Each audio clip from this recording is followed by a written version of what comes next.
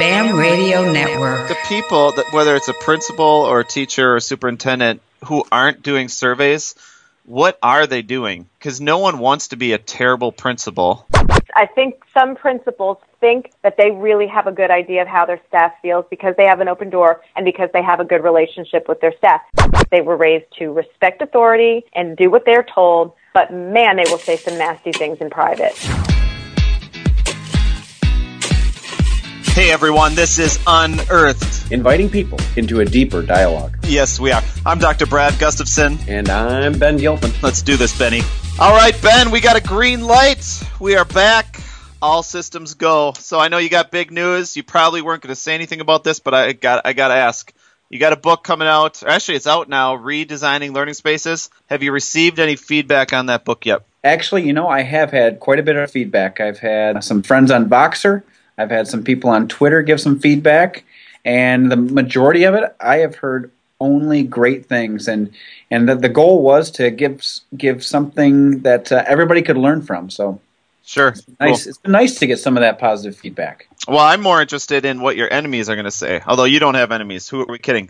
All right, all kidding aside, let's talk about the show today. I'm really excited about this. The focus is how do educators receive real feedback. And what do we do with it? Ooh, this is a timely one, very timely. This is always an important one. Feedback is a huge issue. Our guest is the one and only Jennifer Gonzalez. And Jennifer Gonzalez, for those of you that are on Twitter, is at Cult of Pedagogy. And she also has an amazing website, blog, really tools for anybody. So welcome, Jennifer. Thank you so much, Ben and Brad. I'm really excited to be here. So, Jennifer, we love your work and your thinking. And Ben and I recently on Twitter, a blog post popped back up that you wrote maybe a year ago. And it was all about principals doing surveys to get real feedback. I think Ben and I were hoping to broaden this just a little bit because we think all educators can benefit from feedback. And I got to tell you, this can be a scary topic because feedback is really easy to receive when it's positive. We're not so good at taking the other kind of feedback or maybe even asking for it. So can you just start by saying why does this even matter? Oh, gosh. I think it matters because we can only see what we can see. We can only see things from our own perspective. And in schools, we're surrounded by people who see the things that we don't. They see how things are going in different classrooms. They see how our decisions are impacting other people, whether it's our students and we're teachers. They see the stuff that happens behind our backs. If a principal is talking about their teachers, the teachers know what's going on in individual classrooms. And so if we don't ask, we don't know.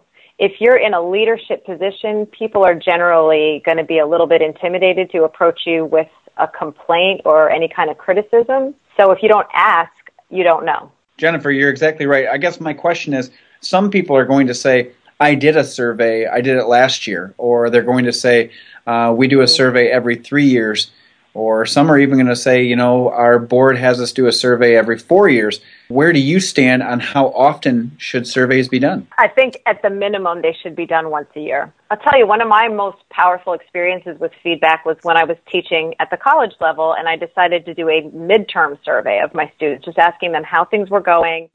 And a lot of different types of questions like that. And I had one student who was so upset about having something assigned right around Thanksgiving. She said, I've got a huge family to cook for, and I'm so stressed out about this. If I hadn't known about that, she would have just stewed about it. So the fact that she was able to tell me that, I reached out to her and I said, look, you can turn it in a couple days late. It's not a big deal. And she was so grateful, and we were able to have that problem worked out very quickly because I asked. But because she was a good student and a type A personality, she was going to do what she had to do, but she was going to be really resentful about it. And so many times when I've given surveys to my students, one of the things I get back from them is, thank you so much for asking. We've never had anybody ever ask us for our opinion.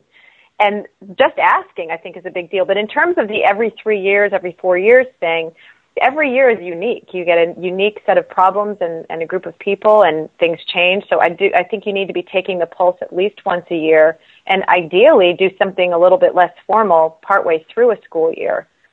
Okay, so Jennifer, kind of staying on topic with this time of year, when is the best time to do this? I would think that something around the end of January might be a really good time to find out how are things going this year. I mean, obviously you can do something at the very end of the school year, but by that time it's a little bit too late. It's like an end of unit exam. You're just about to head off to the summers. But I do think an end of the year reflection is good too. Another question in collecting real feedback. I feel like we took a little bit of a leap here in, maybe we didn't even say it out loud, but saying that surveys are the gold standard.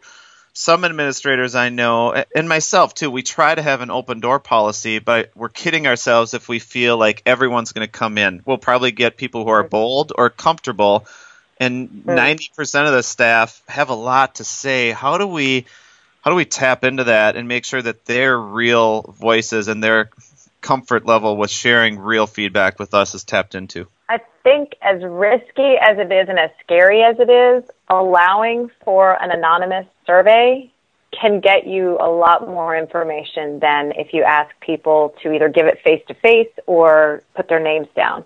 I mean, there are disadvantages, obviously, to doing something anonymous, one being that you can't follow up with anybody and find a little bit more information. Mm-hmm. But I know that if my administrator asked me to give an anonymous survey, there's probably some things that I would share there if I knew my name was not on it. So then when we receive that, we do the anonymous survey, we get the information. Mm-hmm. What do you see as an effective practice then, Jen, as a principal? Or if a teacher does this with students or parents, what's the next step? I would think the first thing to do would be to look for some patterns. If you have one very angry person who writes a lot of negative stuff to you and about you, that's one person, and that is a problem that should be dealt with. But if you have 5, 6, 7 people that all have the same complaint, then it doesn't necessarily matter who they are. This is something that could be addressed. So I would say then the next step, so if I'm an administrator, would be to go to a teacher that I do have a trusting relationship with, somebody who is comfortable talking to me, and say, look, this is what came up on the survey. 6 people said that I talk too long in meetings and that they run too long. Is this something that you're seeing also? And I need your honest opinion. And then they could have a conversation with the staff and say, look, this is something that came up. This is something I'm going to work on. If there's something that comes up there that really just doesn't make any sense, then maybe a follow-up survey could be issued that's just got 1 or 2 questions on it that says several people indicate that this is a problem. Can you all tell me a little bit more about your feelings on this? That makes sense. And it does. And then, a plan to start making improvements. Jennifer, you've really got me thinking. I can tell you that the other part that I, personally, and this is something that, your post is making me think and stretch, I would much rather always deal with things face to face. That's just how I like to do things. But I've got to also understand that sometimes it's going to be a difficult thing for some people to have that face to face conversation. And I think that that's what you've got me reflecting about. And I think that we need more people, even classroom teachers, if they were to try to get feedback and what are they going to do with that feedback from parents. Understand that some are going to have a difficult time with the face-to-face, and we need to put ourselves out there and show some vulnerability. So what are Absolutely. the people that, whether it's a principal or a teacher or superintendent, who aren't doing surveys, what are they doing? Because no one wants to be a terrible principal. If you hear pushback or what about this, I mentioned the open door thing earlier. I'm imagining that's a big one. I think a lot of people, I kind of imagine Oprah Winfrey being surrounded by people who are always going to say yes to her. I think some principals think that they really have a good idea of how their staff feels because they have an open door and because they have a good relationship with their staff. This might be true, or they might have a good relationship with 50% of their staff. And the other 50% might just be grumbling privately in their own little groups. But I've worked with so many people who, in front of an administrator, will smile and nod and agree because that's how they were raised. They were raised to respect authority and do what they're told, but man, they will say some nasty things in private. And it's not that you want to hear those nasty things, but you want to find out what's behind those feelings. What is causing those people to feel that way? Here's how I'm looking at this, and I'll be honest with you. I have not done a survey here in a really long time.